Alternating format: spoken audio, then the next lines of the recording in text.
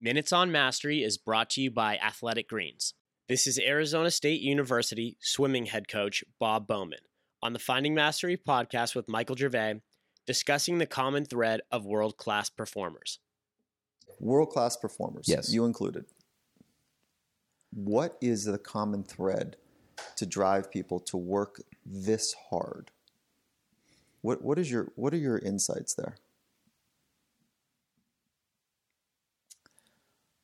That's a great question. Wow, it's a hard one. It's complicated, but I think the common. It's almost not fair. It's almost It's almost like it might be different for different people. But let me set you up real quick. It's the question I've been asking myself for 20 years. Yeah. So I don't know. If it's good. Not even fair, but I'd love to see where you go with it. I'd like to think about that. The common thread in high performers is that I kind of go back to my personal experience, and maybe I'm a high performer or maybe I'm not, but. Do you just say that to throw it away? Well, no, not at all. Yeah. I'm just saying, do you really? I work with high performers. I don't know. Maybe I'm a high performing coach that helps them high perform. But it's like, but so that's where I was coming from earlier. That for me, it's about seeing what the actual possibilities are. How far can this thing go?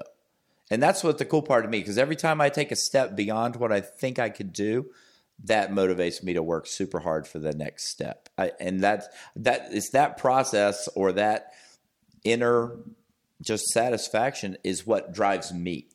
And that the interesting or sort of different part about what my success is it's tied to other people, whether they do it or not, or how, with the college team, it's just the program can do it. But I think that has to be part of it, that everybody has this desire. Well, at least high performers have this desire to see how far they can go. What is the limit?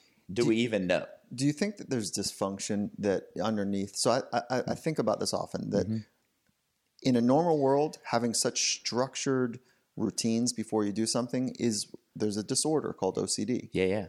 Okay. And the problem with OCD, the difference though, is OCD in the normal world gets in the way of the daily functioning.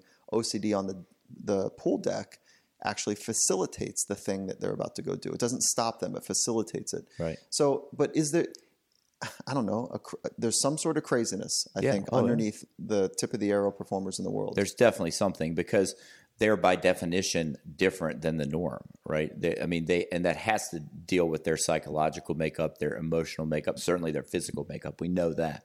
So there have to be.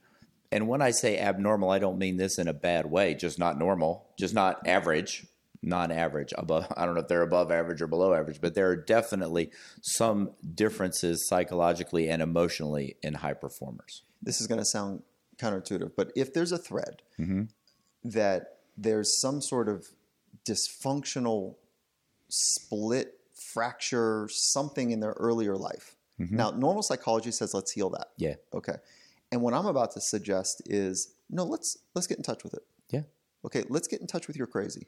I think that right? happens all the time. Yeah, like but let's know it. Yeah. So it doesn't burn you, but you can use it to burn brightly. Yeah. And what does that mean? It's like, well, where does pain come from for you? Right.